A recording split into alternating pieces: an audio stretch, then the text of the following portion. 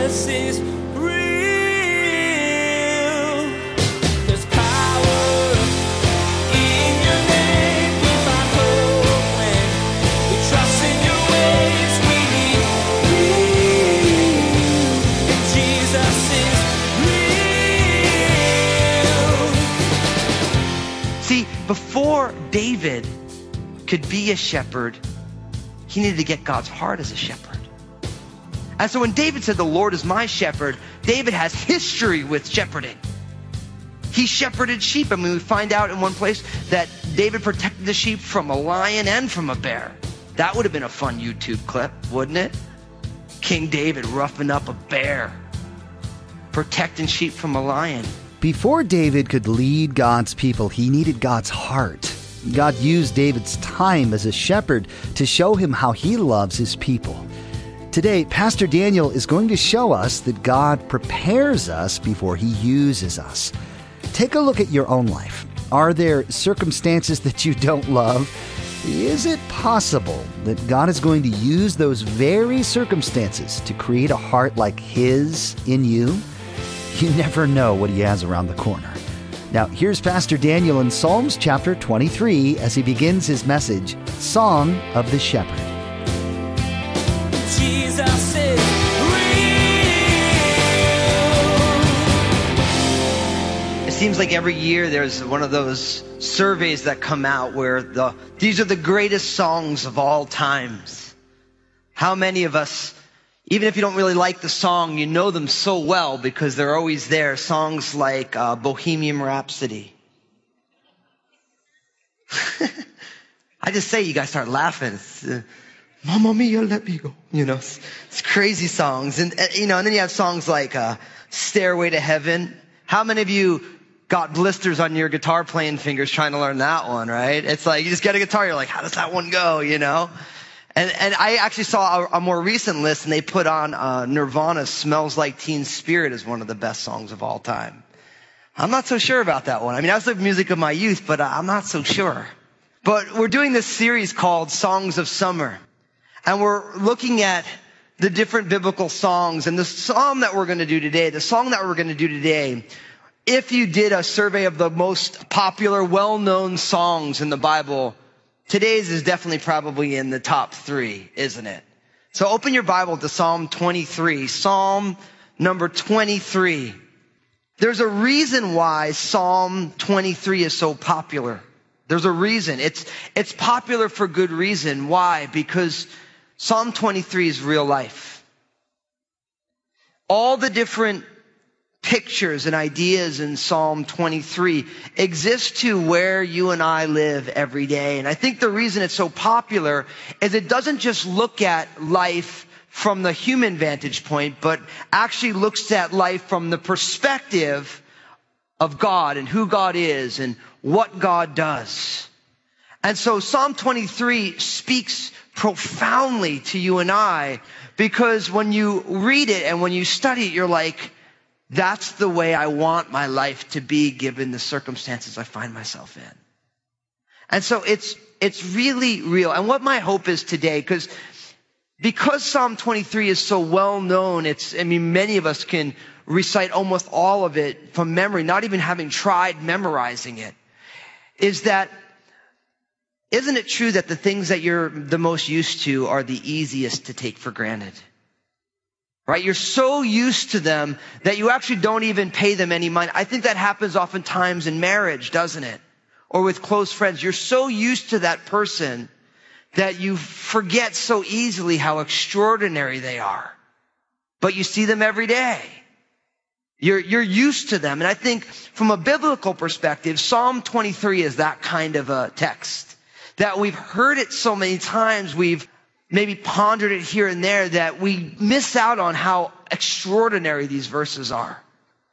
So it's funny, as we were mapping this series out, I wrote down Psalm 23, and then I thought to myself, and it was great because I outlined the whole message, and it was all with P's. Everything's a P. And for those of you who are here often, you always know I always make fun of that when I do that, because it's such like a little preacher quirky thing, I got this nice little outline for you. But after I outlined the whole thing and I outlined it really quickly, I thought to myself, there's absolutely no way I'm the only pastor who's come up with this outline. So sure enough, I did a Google search and I realized that my outline was discovered by like 100,000 other pastors before me. So I put that out there because I don't want you to think I was going on like sermon.com to get my outline. But it's funny, after I go, I'm like, that was real. I'm like, this is a great outline. I'm like, wait, this is too good. I definitely couldn't have come up with this on my own.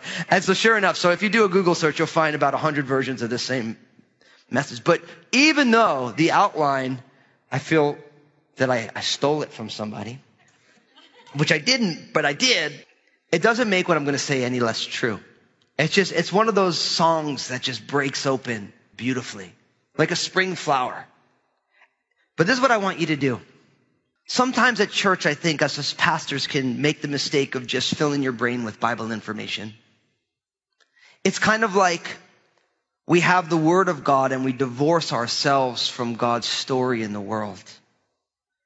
And really, God has given us His Word not so that we can pass like a Bible literacy exam, but God has given us His Word so that you and I would learn how to find ourselves in God's story today. See, God wants us to be a part of the story He's writing today. And so as we look at this very common, well-known psalm, I want you to say, Lord, I want to find myself in this psalm. Lord, I want to be a part of this and what you're doing in this generation. Lord, I want your word to be alive in me and in my life. Can we do that? Just even right now in the quietness of your heart, just say, Lord, I want to be a part of your story. And whenever you read the Bible, don't divorce what you're reading from the life that you're living. Because if it's just knowledge, it's the Apostle Paul said that knowledge puffs up, but love edifies. And you know what's interesting? Biblical knowledge puffs up too. Because you can fill your brain with information and your heart isn't engaged. So we don't want to just be proud of biblical information, but we want to say, God, I want to find all of this truth and I want to find myself as a part of that story. The story that if the Lord was writing sacred scripture today, we'd find your name and my name in there. Just the way God was writing sacred scripture 2,000 years ago. And we find people like David and Moses and Peter, James and John and Dorcas and all these different people. So let's read it. Psalm 23. It's a psalm of David. It says, the Lord is my shepherd. I shall not want. He makes me lie down in green pastures. He leads me beside the still waters. He restores my soul. He leads me in the paths of righteousness for his name's sake. Yea, though I walk through the valley of the shadow of death, I will fear no evil, for you are with me. Your rod and your staff, they comfort me.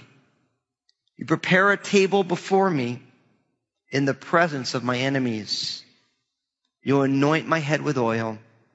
My cup runs over. Surely goodness and mercy will follow me all the days of my life, and I will dwell in the house of the Lord forever. Now, I want you to notice that this is a psalm of David. Now, this is going to be important because it's a psalm of David, and then the very first few words is, the Lord is my shepherd. Now, if you notice in your Bibles, it's Lord, capital L, capital O, capital R, capital D. That is God's personal name. Some would say that it was Jehovah. Some would say that it's Yahweh. That it's 4 letters in the Hebrew, right? And it really relates us to when God called Moses at the burning bush. Do you remember when Moses was like, well, listen, when I go to the children of Israel and they say, well, who sent you? What should I tell them your name is? He said, the I am who I am. So when you think of Lord, capital L, capital O, capital R, capital D, it really speaks of God's personal name, the God who created everything and made a covenant with people. This Lord is my shepherd. Now, what's interesting, the reason I want to bring this up is because David is writing this psalm that says, Yahweh is my shepherd. But you guys know the story about David. David was a shepherd, wasn't he? So think about it. Remember back in 1 Samuel, Samuel was a prophet of the Lord and Saul was the king. And Saul was chosen because he was handsome and gifted. But Saul was, he was a knucklehead like all of us. And God decided he needed a new king. So he told Samuel, listen, I want you to go to Bethlehem. And I want you to go to the house of Jesse. And I'm going to anoint one of Jesse's sons to be king. You remember the story? And remember Samuel shows up and Jesse's like, oh, the prophet Samuel's here. And he says, I want to see your sons because one of your sons is going to be the next king of Israel.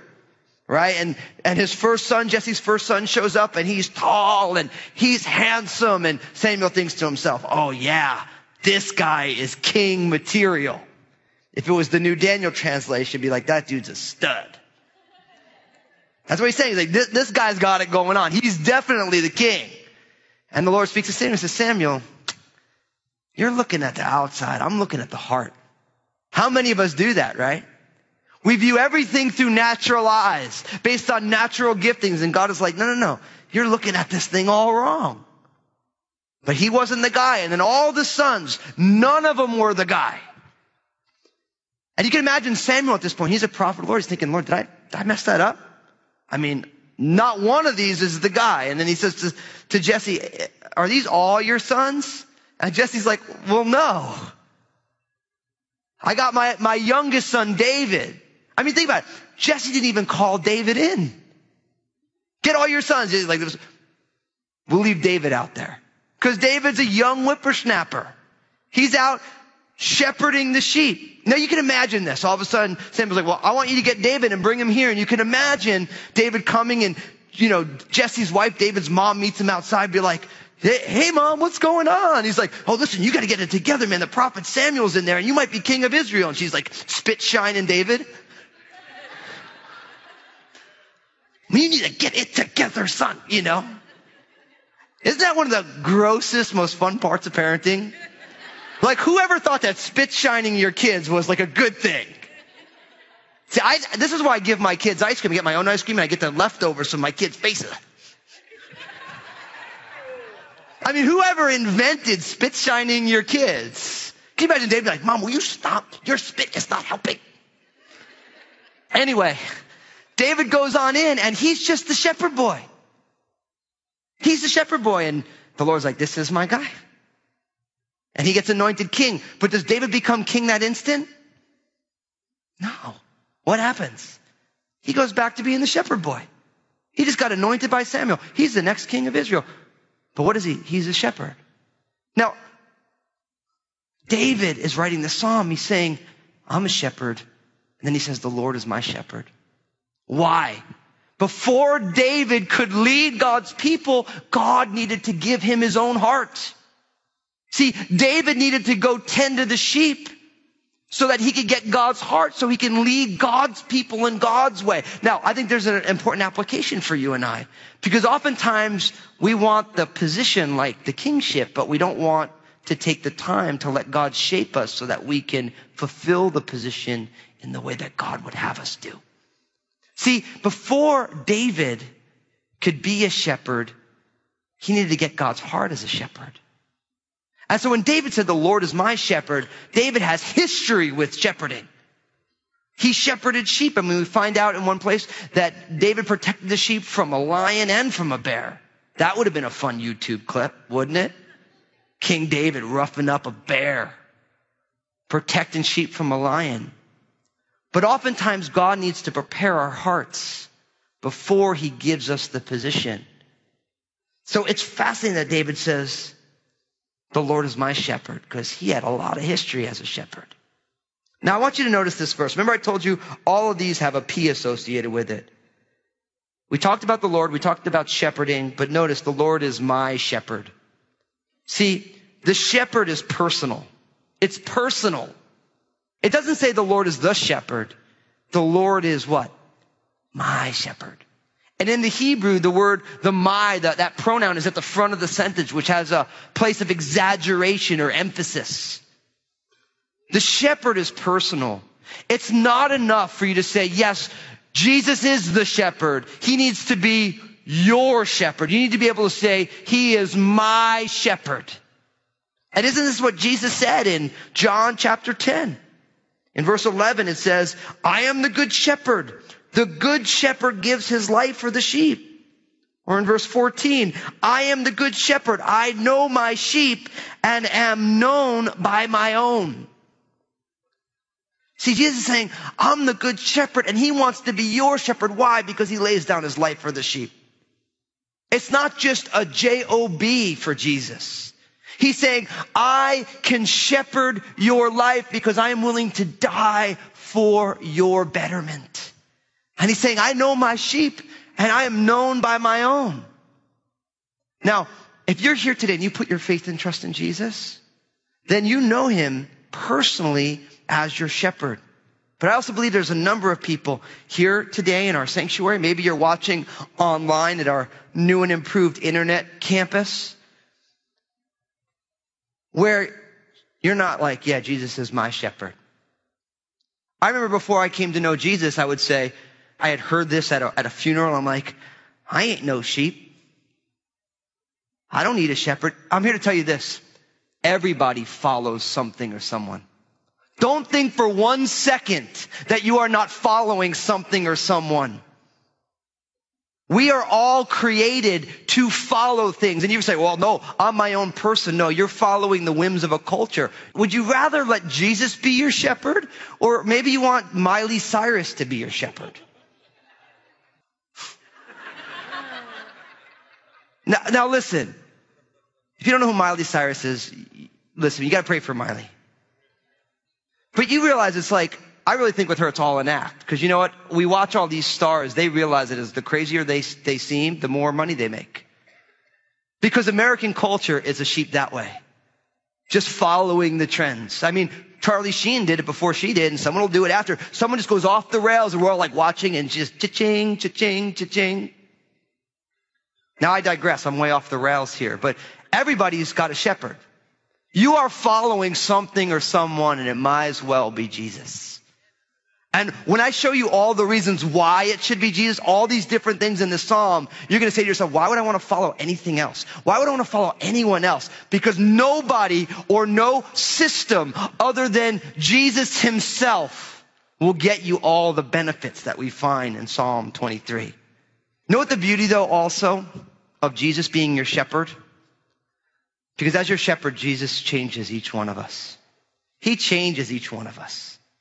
All of us are in process. You know, I ended my time away at a conference, 1,400 pastors. It was a Calvary Chapel conference, and they invited me to be part of a panel discussion.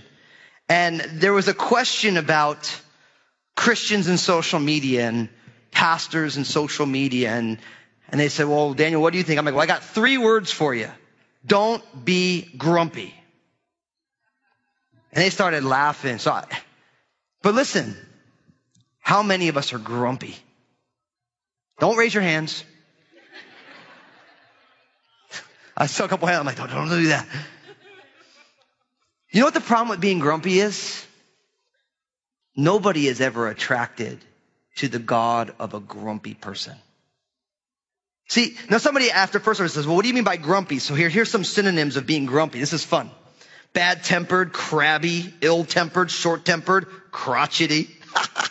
I like that word. Prickly, touchy, irritable, crusty, cantankerous, curmudgeonly, bearish, surely ill-natured, ill-humored, petty, cross, disagreeable, snappish. See, if what we're going to read about Jesus being the good shepherd is true, he loves you too much to let you be grumpy. See, you know what the problem with grumpiness is? And listen, we're human, right? So I know that we're all kind of grumpy, especially in the morning before breakfast, right? But like, grumpiness is like a disease. And if you're grumpy, you ever realize when someone is grumpy around you, you get grumpy too. So you're in a great mood, all of a sudden it's like, yeah, I just can't believe that. I mean, I was watching the news. And before you know it, you're like, man, life stinks, man. You just meet somebody because grumpiness wears off. And it's hard if you're not grumpy to try and stave off the avalanche of cantankerousness. So I'm starting a new ministry called DBG. Don't be grumpy. Because God doesn't want when was the last time it said that the grumpiness of the Lord is my strength? The fruit of the Spirit is curmudgeonness. God loves his kids cranky, not. But see, if you're here today, and the reason I bring up grumpiness is I think we live in a grumpy culture. I think we are bombarded with reasons to be grumpy. But the thing is that if the Lord is your shepherd, what do you have to be grumpy about? Now, I'm not saying you have to agree with everything. Being grumpy is not that you are naive. It's just that you hold your disagreements with grace, with joy, with a trust in God. I mean, if everything we're going to read, all these different pieces, it starts as personal. When all these things come down, and if he's your shepherd, then why are you grumpy? We are totally blessed. If he's your shepherd, if the true and living God is leading your life, it's not always going to be easy, but we really have no reason to be crusty, ill-tempered, malicious, all these things. So it begins with it being personal. The shepherd is personal. He's my shepherd, and he needs to be your shepherd. And if you're here today and you've never put your faith and trust in Jesus, by the end of the service, I'm going to give you an opportunity to say, Jesus is my shepherd. And all these things that are going to flow from this are all going to be a part of your life. So look what happens next. It starts with it being personal. And then in the middle of verse 1, it says, I shall not want. The Lord is my shepherd, I shall not want. He makes me to lie down in green pastures. He leads me beside still waters. He restores my soul. He leads me in the paths of righteousness for his name's sake.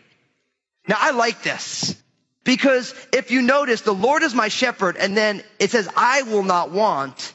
Why? And then notice, he makes, he leads, he restores, he leads for his name's sake. See, this isn't a psalm about the sheep. This is a psalm about the shepherd.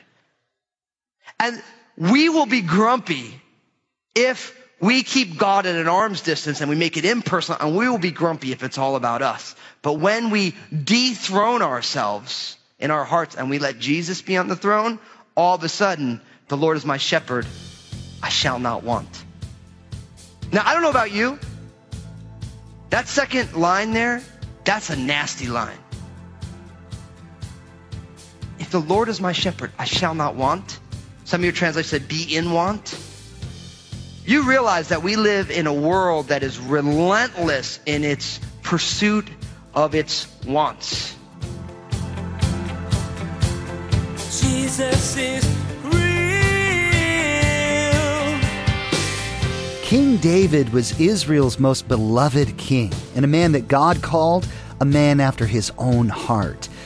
But before he was any of that, he was a shepherd boy. Today, Pastor Daniel covered Psalm 23, a psalm that is all about God as shepherd. In order for David to develop a heart like God's, he had to go through training. Once he learned God's heart as a shepherd, he could lead God's people in God's way. Everyone needs a little encouragement to get through their day, and we have a way to provide that for you. Pastor Daniel has some excellent advice, truth, and love to share in his 2-minute messages available on Facebook, Instagram, and Twitter. Just go to JesusIsRealRadio.com and click on the social media links to find them. You won't be disappointed, and your day just might get a little brighter. Hey everybody, this is Pastor Daniel Fusco from Jesus is Real Radio. I'm so excited about what Jesus is doing through this ministry to change lives and restore his people. Would you consider partnering with us as we continue to share the message of Jesus here on Jesus is Real Radio? You can find out more and donate securely online at JesusIsRealRadio.com. Thank you for prayerfully considering this.